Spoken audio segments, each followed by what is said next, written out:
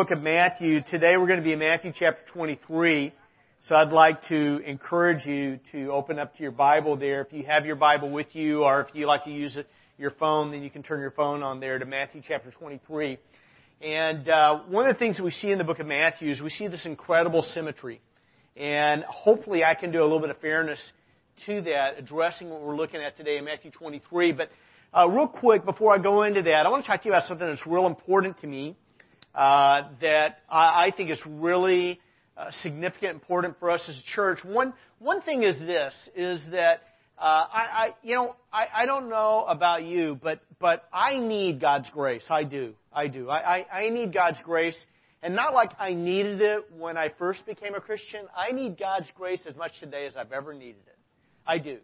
And if you have any kind of brokenness in your life, if you have ever gone through something that feels like spiritual moral failure, you know, the wonderful, wonderful news is that in Christ, there is no condemnation. There is no condemnation for you or for me. That in Christ, that we are loved, and no one can ever, and nothing can ever separate us from God's love. And in Christ, we are a new creation. We are a new creation. All things are new. And there are all these wonderful things. And there's more to it than that. That inside of you and inside of me, that in Christ, God is doing a good work. He's doing a good work in you. He's doing a good work in me. And it's a work that He will never give up on, that He's going to continue with until Christ comes again. And so God is doing this in our lives. And that's something I really want us to grow in, our understanding, our appreciation of that. The other thing that I really want for us is that I think that people desperately, when I say people, I'm talking about you, and I'm talking about me. We really need to understand and experience the fullness and the richness of God's grace. I really believe that. But the other thing that we need is obviously we need the wisdom of God's Word. I believe that with all my heart. But the other thing that we need, and this is something that is huge in our culture today, is we need the kind of rich fellowship and connection that the Bible talks about. We need that in the Scriptures, that our world today is so different from what it was like 2,000 years ago. You know, 2,000 years ago, most of your life was spent probably within a day's walk of where you were born. You may make an occasional journey if you grew up in Israel. If you grew up in Galilee, you might make the occasional journey down to Jerusalem once a year. But for the most part, your life was lived within probably maybe 5 to 10 miles, maybe 20 miles of where you could walk in a day. And so with that, in a very simpler time, in a very simpler place, there was a more natural connection with people. And today, we are speeding over 20 miles in 20 minutes or less, depending on how fast we're driving. And we are working in places that are far from where we live and where we buy our groceries and our neighbors. And sometimes we don't even know our next door neighbor. We don't even know the people who live across the street from us. And so what we've done is we've become very, very, very good at skimming in relationship. And we have friends. We have friends on Facebook, but do we have friends that we can open up with and talk with them about the hardest things in our lives, the greatest joys in our lives? And so one of the things that I see when I read through the New Testament is I see this kind of rich interaction and fellowship that the early church had that I think God wants us to have as well. And so this year we're going to do a little experiment. And what we're going to be doing is this year we're going to be doing a number of after-church potlucks and barbecues. Okay? First of all, we're going to do this because I enjoy food. Okay? But also, it's interesting when you read through the New Testament, when you read through like the Gospels, how many times Jesus is interacting with people over a meal. I mean, it's like when you read through the Gospels, you'll just read it that He's always having a meal with people. It's like, He goes to Matthew's house, Matthew's party, and they're having a big party, and there's all the tax collectors and the sinners, and they're just enjoying, eating together, hanging out together. And that's the way Jesus was, is he hung out with all kinds of people. And So we see it in the Scriptures. And what the Bible says in Acts chapter 2 is that they were continually devoting themselves to the apostles' teaching, fellowship, breaking bread, and to prayer. But for them, eating together was as important as being in the Word together, being in prayer together. And so what we're going to do next week is we're going to have a potluck immediately after church. There's a little sign-up sheet at the back as you leave today. But I'd like to encourage everybody who can to stick around after church, bring whatever it is you're supposed to bring. I don't know. However Jim's got it organized on the sheet, bring whatever you're supposed to bring, enough for yourself and someone else that you can share. And what we want to do is just hang out together a little bit after church and just work on not skimming a relationship, but actually connecting with people. So just want to bring that up to you. So next week we'll be doing that. There's a woman, we'll just say her name is Amanda. Amanda, a young woman, she grew up in a home where her parents were very, very religious. They were in church every Sunday morning, every Sunday evening, every Wednesday evening. In her church, for women, wearing makeup was frowned upon. It kind of felt like for Amanda that the people of her church were allergic to smiling, allergic to laughing, allergic to having fun. They definitely frowned on dancing. It was considered a sin. In her church, you had to be very careful about the kind of clothes you wore and the kind of people you were friends with. If you were friends with the wrong people, well, then you were ostracized. The people were very concerned about not being too worldly. Okay? For her, religion felt suffocating. It just felt suffocating. It felt like it was mostly about rules and what the church was against. It felt oppressive. It felt abusive. When Amanda finally left home, she left the church. She left the church.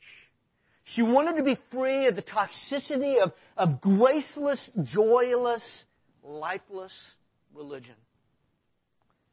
But instead of feeling free, she just felt guilty, empty, and lonely. Now that kind of experience is not unusual for a lot of people who've grown up going to church. And the reason it's not unusual is because all of us are sinners. There is no perfect church. We understand that. There's no perfect pastor. We understand that. But sometimes the way we do church, if we're not careful, we can bring into it a kind of lifelessness and a joylessness that I think that is very different from what God intended.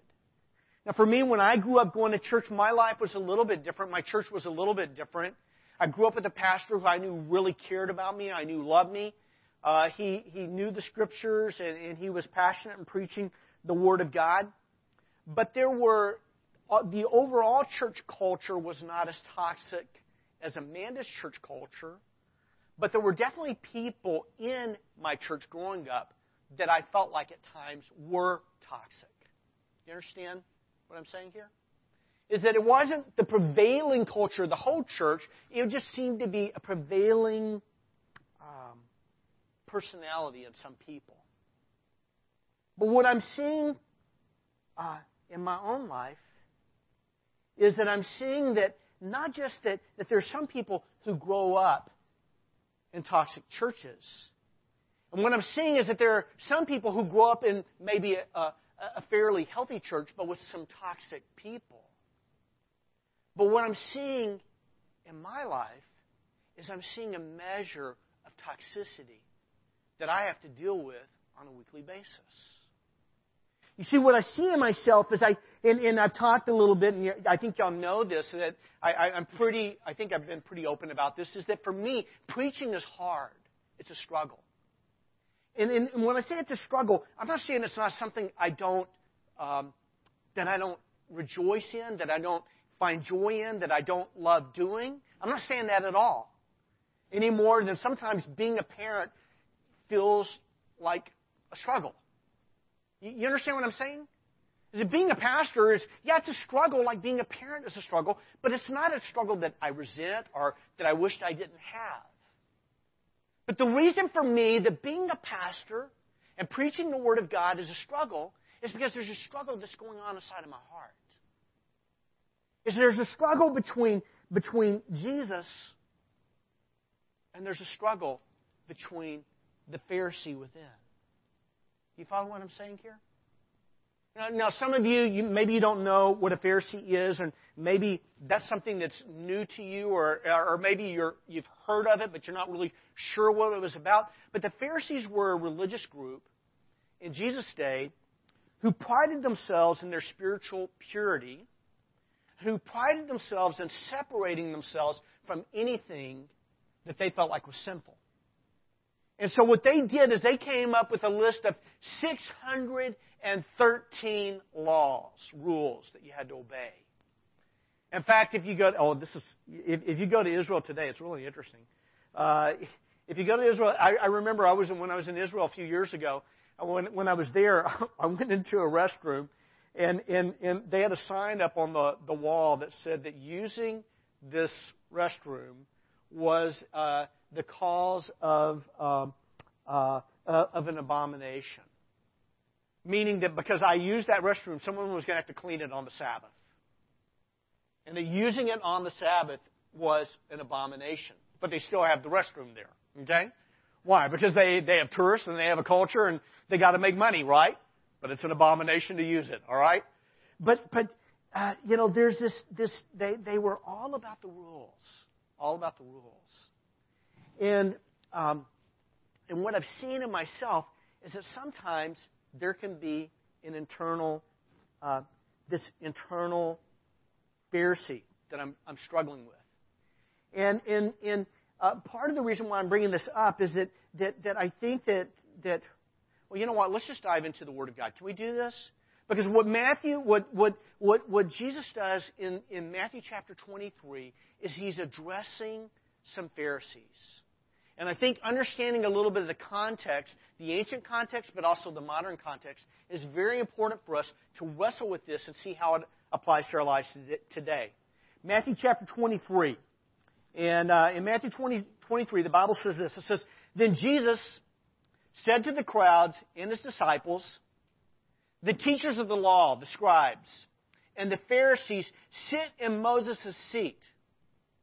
So you must be careful to do everything they tell you.'" That they occupied a position where they had this responsibility to proclaim the words of Moses. And so what Jesus is doing is he says, the teachers of the law, the Pharisees, sit in Moses' seat, so you must be careful to do everything they tell you. And what he's saying here, when he's saying be careful to do everything they tell you, is he's not saying it's an abomination to use the restroom, all right? That's not what he's saying. But what he's saying, as long as what they're teaching is the words of Scripture, you need to listen and you need to obey what they're proclaiming. And he goes on to say this. He says, so you must be careful to do everything they tell you, but do not do what they do. Why? For they do not practice what they preach. They tie up heavy, cumbersome loads and put them on other people's shoulders. But they themselves are not willing to lift a finger to move them. Everything they do is done for people to see. They make their phylacteries, and I can see the little cloud over your head. You know, there's a little cloud over your head right now, and it says, "What's a phylactery?" Okay? I see that cloud, all right? What's a phylactery? A phylactery is a little box that they would wear sometimes on their arms, and in this little box they would have the words of Scripture written into it. And so he says they tie up. Verse 5. Everything they do is done for people to see. They make their phylacteries wide. They want to make sure everybody sees it, okay? They make their phylacteries wide and the tassels of their garments long. They love the place of honor at banquets and the most important seats in the synagogues.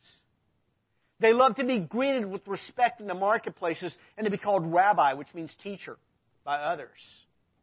But you are not to be called rabbi, for you have one teacher, and you are all brothers. Do not call anyone on earth Father, for you have one Father, and He's in heaven. Nor are you to be called instructors, for you have one instructor, the Messiah. And so what he's saying is that these Pharisees, they really take pride in their how you address them. You know, reverend, pastor, elder, doctor, depending on what tradition you're from, reverend doctor, okay? They love the titles. He goes on to say, but the greatest among you will be your servant. For those who exalt themselves will be humbled, and those who humble themselves will be exalted. Verse 13. Jesus says this. He says, woe to you, teachers of the law, Pharisees, you hypocrites. You shut the door of the kingdom of heaven in people's faces. You yourselves do not enter, nor will you let those enter who are trying to. I'm not going to read the rest of the chapter right now. I want to kind of summarize it for you if I can. But what happens after this is 7 different times Jesus will say, woe. You know what that means? When Jesus is saying woe, it means what he's about to say after this is really, really bad. Okay? When he says woe, it was like what you would say in a funeral. He was saying, you know, what he was about to tell them after each of these woes was some things that were really, really bad. And what Jesus does, and it's real interesting, and I'm going to be a little bit all over the place this morning. I apologize. I'm just going to be up front with you about this. When you read through the book of Matthew, there's this incredible symmetry. I mentioned that earlier. And one of the things that Matthew does, that some Bible teachers and scholars believe, is that part of what Matthew is doing is he's presenting Jesus as a new Moses. Okay? And what happens is you read through the book of Matthew, there are 5 major teaching blocks. Okay? There are 5 major teaching blocks. Can anybody tell me what the first teaching block is? Sermon on the Mount. Thanks, Kathy. Sermon on the Mount. In that's how many chapters? Do you know off the top of your head? 3. Yeah, 5 through 7. Chapters 5 through 7. So what happens is there are 5 major teaching blocks. By the way, when Moses wrote, what did he write? Genesis, Exodus, Leviticus, Numbers, Deuteronomy. 5 books, okay? And in these 5 major teaching blocks, what happens is the first one is about 3 chapters long. By the way, the last one is about 3 chapters long. That's where we're at right now. And when Jesus begins the Sermon on the Mount, how does he begin it? He begins it by saying things like, blessed. You remember that? You know, the blessed are the poor in spirit, for theirs is the kingdom of heaven. Blessed are those who mourn, for they will be comforted. Blessed are the meek, for they will inherit the earth. Blessed are those who hunger and thirst for righteousness, for they will be filled. Blessed are the merciful, for they will be shown mercy. Blessed are the pure in heart, for they will see God. Blessed are the peacemakers, for they will be called children of God. Blessed are those who are persecuted for the sake of righteousness, for theirs is the kingdom of heaven. And what Jesus does is he says over and over and over again, blessed, blessed, blessed, blessed. But now, when Jesus is preaching, he's no longer saying, blessed, blessed, blessed, blessed, blessed. He's saying, woe, woe, woe, woe. And what he is pronouncing is judgment, judgment, judgment, judgment. Okay, anybody here feel like it's bad form to point out the shortcomings and the failures of other people? Anybody feel like that's bad form? Okay. Any of you ever talk to one of your children and you point out the shortcomings of your children? There is a context where pointing out the shortcomings of other people is bad form. There is. Okay? Let's acknowledge that. But there also is a time where you have to call out unhealthiness, and you have to call out unholiness. And if you are a parent, you understand that. When you're a parent and you love your kids, and you take your 2-year-old and you say, son, don't run out into the street. Don't do that. That when you're calling that out in them, why are you doing it? It's because you love them. It's because you love them and because you care about them. And what Jesus does is He calls out to the Pharisees in particular, but He's doing this in front of all the people, and He's saying, woe, woe, woe, woe, woe, woe, woe, woe. I don't know, was that 7 times? Sounds like 7 to me, all right? And he keeps saying woe to them over and over and over again. And then finally in verse 37 he says this. He says, Jerusalem, Jerusalem, you who kill the prophets and stone those sent to you, how often I have longed to gather your children together, as a hen gathers her chicks under her wings, and you were not willing. For I tell you, you will not see me again until you say, blessed is he who comes in the name of the Lord. And what we see here with Jesus is, He's calling out the sin of these men. But He's doing it with the heart of a pastor. He's doing it with the heart of a shepherd. He's doing it with the heart of a spiritual father. Are you with me on this? Really important. Okay, just a couple of observations. I want to make with you. First of all, this is what I want to tell you. This text isn't just informative for us of what happened with Jesus and the Pharisees 2,000 years ago. Okay? It's not. You know, one of the things we talked about when we've been going through Matthew is I've been telling you this. I've been saying there are 3 contexts. Okay? There's 3 contexts here. And we need to understand that there's not one context, there are 3 contexts. Because if we don't understand the 3 contexts, we won't understand the point of the text. And so we have one context over here. It's the context of Jesus, in this case, with the Pharisees, with His disciples, and with the people of Jerusalem. There's that context. And what Jesus is doing is He's speaking to the Pharisees about what's toxic in their spirituality, what's destructive in their spirituality, what is destructive and toxic in the way they do religion, in the way they do church. But there's more than that. There's another context. And this other context is Matthew. Matthew wrote the book of Matthew. Can we agree to that? He wrote the book of Matthew, and he wrote it for people. He didn't just read, he didn't write it and then just kind of, put it away. It's not like writing a journal where you write it and you really don't want anybody else to read it. It's not like that. No, he actually wrote the book of Matthew for people to read. So Matthew had people that he was concerned about, that he loved, people that he wanted to know the story of Jesus, people that he wanted who, that as they understood the story of Jesus, that their lives would be changed by that story. And so he had a concern for these early Christians shortly after the life of Jesus. But there's a third context. There's a third context to Matthew. And that context is the context of you. It's your context. It's my context.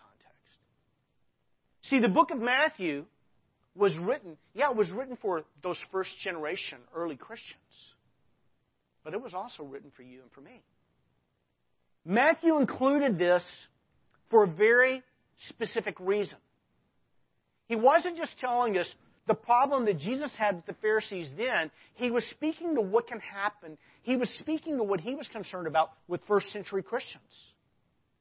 That what he wanted is he didn't want those early church leaders and the early church to become like the Pharisees, the religious leaders of Jesus' day. He didn't want them to follow the path of the Pharisees. And he didn't want those early Christians to follow that path of a toxic way of doing spirituality, a toxic way of doing church, a toxic way of doing religion. But God has a concern not just for those early Christians, but He has a concern for you. And He has a concern for me. So what God wants for us is He wants us to do church in a way that's maybe very, very different from the way we've done it in the past. That past may be when we were growing up. That past may be last week. That past may be just when you were walking into church. That what God wants for you and what God wants for me is He doesn't want us to have the toxic religion of the Pharisees. He wants us to have a very, very rich way of relating with Him. And He wants us to have a very rich way of how we live out our spirituality and relationship with one another. Okay? I don't know if this is making sense to you. Makes perfect sense to me. So this text isn't just informative for us about what happened then. It's instructive for how God wants us to live now. It isn't just a record for us of what was wrong with the Jewish religious leaders then. It's a warning of what can go wrong with every Christian leader and every Christian in how we practice our spirituality today. Legalism, spiritual blindness, and hypocrisy were not just the sins of the Pharisees way back then. They are the sins of Buddhism. They are the sins of Islam. They are the sins of Judaism. They are the sins of Sikhism. They are the sins of every major religion. They are the sins of many of us who call ourselves Christians. See, when religion is all about the rules, when church is all about the rules and trying to make ourselves measure up with God, then we've got it all wrong. And Christianity is about something very, very different. It's not about all the rules, and I'm not saying there aren't important rules for us to live by, but it's all about the grace. It's not about following the rules, it's more about following Jesus. And living in relationship with Him in a way that's very, very rich. At its root, bad religion doesn't practice what it teaches. When you look through the first 12 verses here, and when Jesus is speaking to the Pharisees, He's speaking to the crowds, He's speaking to His disciples, He's speaking to the Pharisees. While speaking to the crowds and the disciples, He says to them, do what they tell you to do, but do not practice what they preach. Why? Because they don't practice what they preach. See, toxic religion, bad religion, doesn't practice what it teaches. Bad religion, toxic religion, places heavy loads on other people. But it doesn't lift a finger to help. That's what the Pharisees did. Is verse 4, they would tie up a heavy, cumbersome load and put them on other people's shoulders, but they themselves were not willing to lift a finger to move them. By the way, when we look at what the Pharisees were doing and we think about what Jesus did, it's very, very different. See, what the Pharisees were doing is they were putting heavy loads on other people. But what does Jesus do in Matthew chapter 11? Matthew chapter 11, Jesus says something very differently, because what Jesus says, He says, come to me all who are weary and heavy laden, and I will give you rest. He doesn't say I'll give you a burden. I will give you rest. Take my yoke upon you and learn from me. Why? Because I am gentle and humble in heart, and you will find rest for your souls. For my yoke is easy and my load is light. See, toxic religion puts a very, very heavy load on you and on me. Bad religion, it doesn't practice what it teaches. It places heavy loads on others, but it doesn't lift a finger to help them. It practices spirituality to be seen and honored by others. Everything they do, verse 5, everything they do is done for people to see. And, everything that they wear, the titles that they go by, it's all about it's more. They are more concerned with how others honor them than how they honor God. And ultimately, it's self-seeking, self-serving, and proud. That's what toxic religion is. And what God wants for you, and what God wants for me, and what God wants for Solana Valley Church is something very, very different. Real quick, I just want to hit a few things here, some general observations. First of all, 7 different times, Jesus says to the teachers and the Pharisees of the law, woe. 7 different times he says, woe. 6 different times he calls them hypocrites. 5 different times he calls them blind. Then he calls them snakes, and he calls them vipers. Now, folks, if I were, a lot of us would think that calling people names is bad form. Don't you? I mean, let's admit it. I mean, if I went out and I was saying, you're a bunch of snakes and vipers, I would probably kind of get turned off by that, all right? But what Jesus is doing here is not self-righteous, and it's not without love. That what Jesus is doing is he's trying to, and finally what Jesus does is he warns them. He warns them that if they don't repent, if they continue to practice religion as they do, that they will not escape the condemnation of hell. Verse 33, it says, "You snakes, you brood of vipers, how will you escape being condemned to hell?" Now, at this point, what Jesus is trying to get them to see is that folks, you are at that point that if you don't repent and turn right now, the direction you're headed in is destruction, eternal separation from God. And so what Jesus is doing is he's trying to elicit a response from them. When you read through Matthew chapter 23, there are 7 different woes. The first woe is that the religious leaders, they rejected the kingdom of heaven for themselves while also shutting out other people. The second woe is they were diligently making disciples of hell instead of making disciples of the kingdom.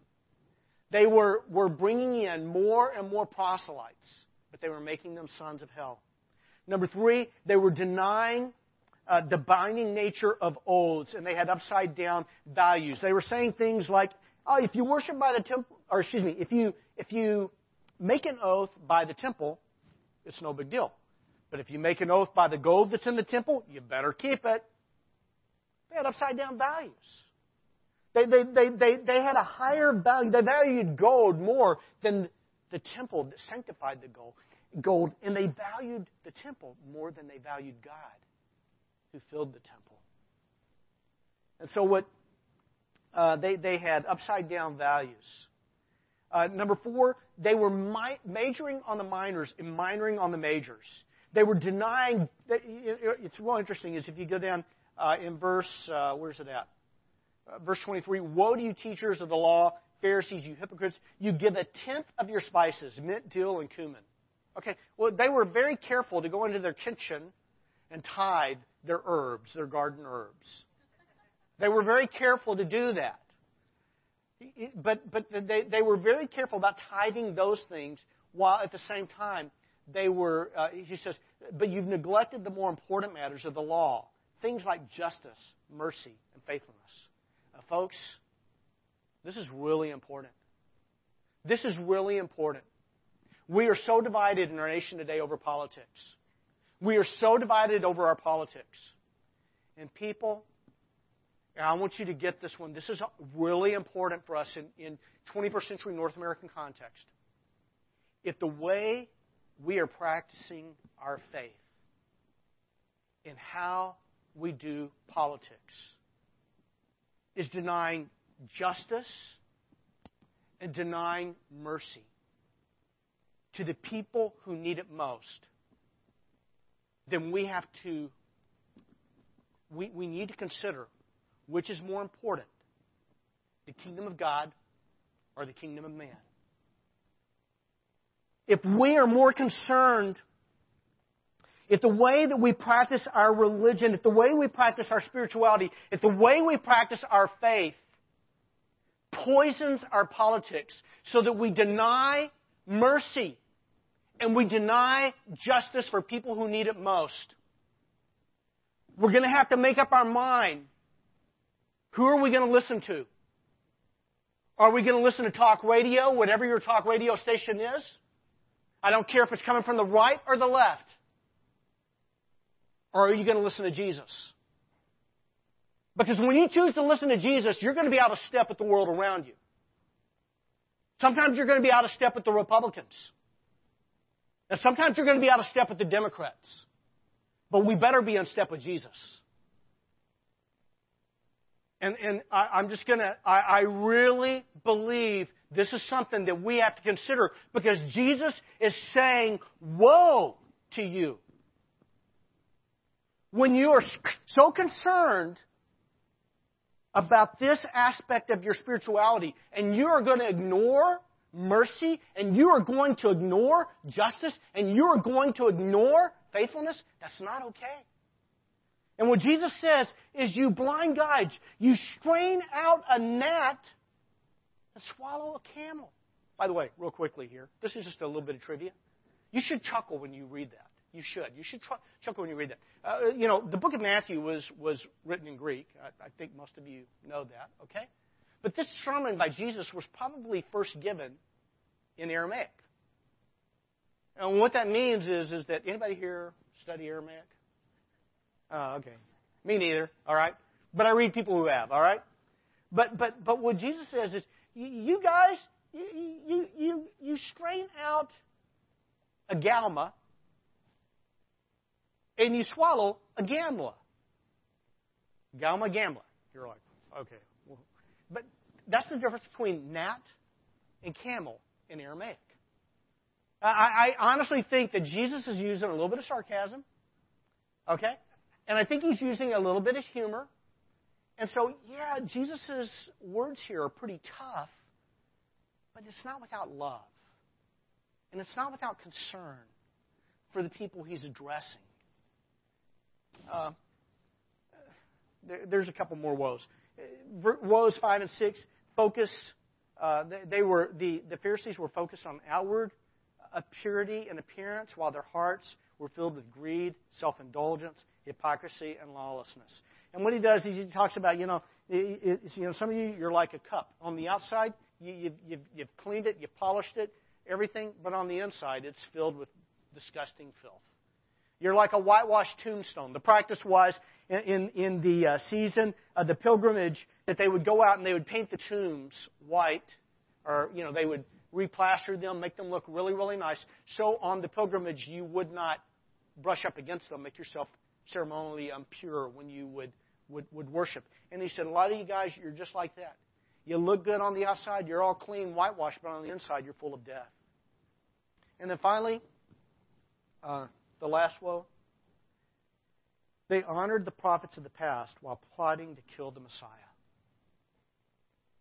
They would build all these monuments to the prophets, saying, if we had lived back then, we wouldn't have done what they did. And they did worse than what they did. Yeah, they said, if we had lived back in the time of the prophets, we wouldn't have stoned them, we wouldn't have killed them, we wouldn't have done all that. And they build these monuments. Meanwhile,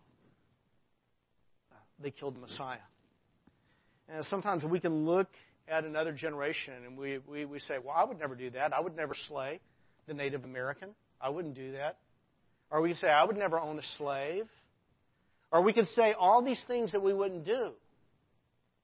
And if we're not careful, we begin to believe what we're selling ourselves, that somehow we are more righteous than previous generations. And if we're not careful, we begin to sell ourselves that we really are as good as we think we are. All right, let's talk about what to do with all this. At the heart of the Pharisees' failure was their legalism, their hypocrisy, and their blindness.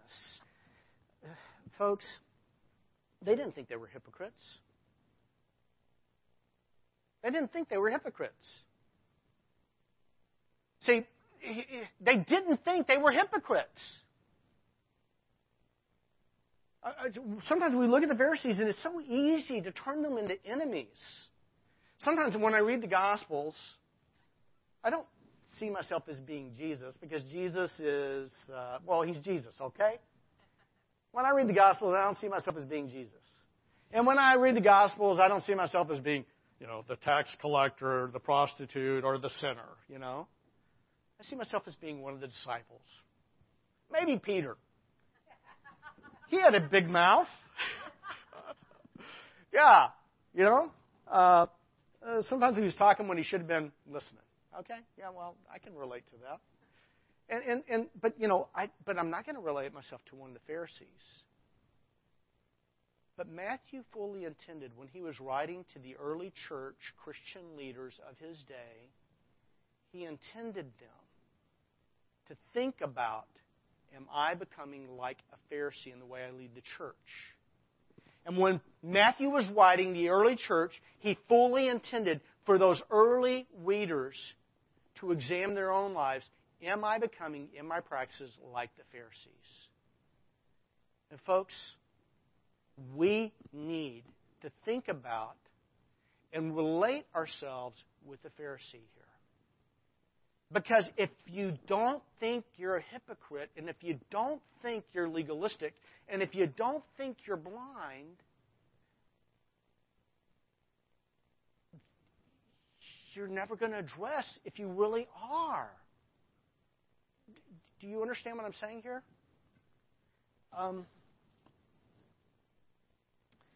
At the heart of the Pharisees' failure was their legalism, their hypocrisy, and their blindness. They were blind to God, blind to healthy spirituality, and blind to their own faults, as much as they were hypocrites in their practices.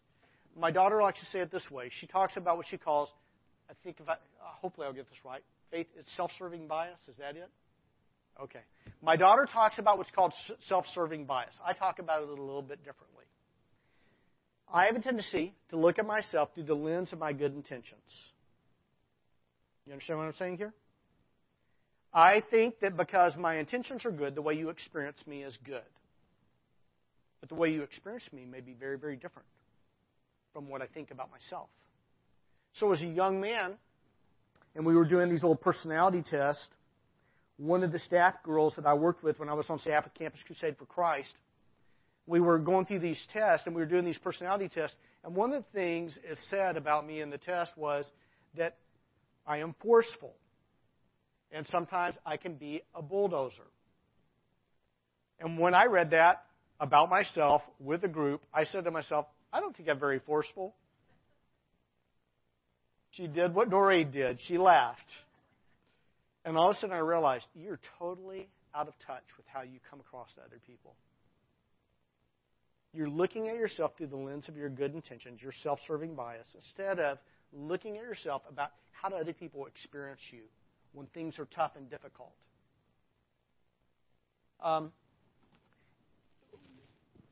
We've got to consider that maybe sometimes we can be like the Pharisees. 4 things here. Number 1, we must humbly, wisely recognize that legalism and hypocrisy is not just their problem, but it's our problem.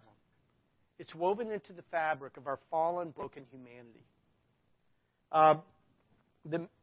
Number 2, we need to humbly ask God to search us, to know our hearts, to test us, to know our anxious thoughts, and to point out any offensive way in us. I don't know when the last time you asked God and you sat down and you said, God, please examine me. I don't know when the last time you did that was. I did it this morning because I know I was talking about it. But if you don't remember the last time you did that with God, it's probably time to do it right now. You know who really gets this really, really well? People in recovery. They do. They understand this one. But the Bible says this. David said, Psalm 139, he understood that just because he had good intentions didn't mean he had a good heart. And so what did David pray? This is Scripture. David was writing Scripture when he wrote these words. He said, search me, God, know my heart. Why? Because he needed God to search him, to know his heart. By the way, David had a heart after God. And if he needed God to search him and know his heart, then you and I do too. He said, search me, God, know my heart, test me, know my anxious thoughts, see if there's any offensive way in me, and lead me in the way everlasting. Now, people in recovery, they get this. They understand this better than a lot of us. They understand the need and necessity for a fearless moral inventory of their lives. And they understand the need to do this not just on the front end of their recovery, but as a continuing process in their recovery. Now, folks, Jesus is in the recovery business, and there's not a single person in here who doesn't need recovery. If you're not addicted to alcohol or drugs or sex or gambling or, I don't know, whatever it is, if you're not work, whatever, all of us are addicted to sin. That's what the Bible says. We're all sinners. God's in the recovery business. Okay, number 3, we need to humble ourselves, repent when we see any kind of spiritual blindness, legalism, and hypocrisy in our lives. 1 John, I was reading this week. I was reading through 1 John and some other stuff. But in 1 John, John writes this. He says, if we claim to be without sin, we deceive ourselves and the truth is not in us. You hear that? If we claim to be without sin. I don't have a problem with hypocrisy. I don't have a problem with legalism. I'm not spiritually blind. I don't struggle with that. If we claim to be without sin, we deceive ourselves. The truth is not in us. If we confess our sins, He is faithful and just and will forgive us our sins and purify us from all unrighteousness. Finally, number 4, we need to humble ourselves and assume the role and position of servant in how we live out our faith and relationships. What Jesus says in verses 11 and 12, He says, the greatest among you will be your servant. For those who exalt themselves will be humbled, and those who humble themselves will be exalted. That's what really healthy spirituality looks like. Okay? It looks like being a servant. It looks like humbling yourselves. That's what it looks like. Let's pray. Father, today we ask You to search us. We ask You to search our hearts. We ask You to give us the courage, the wisdom, the humility we need to really come to You, not just formally come to You, not just reading a Bible verse a day or a chapter a day, not just, saying a prayer before a meal, but not just saying a prayer to begin our day or to end our day. What we want to do is we want to really come to You, and we want to really humble ourselves before You. And we want to invite You to search us. God, show us any anxious thoughts. Show us if there's any hurtful way in us, and lead us in the everlasting way. Help us to walk in humility, and help us to serve one another. And I pray this in Christ's name. Amen.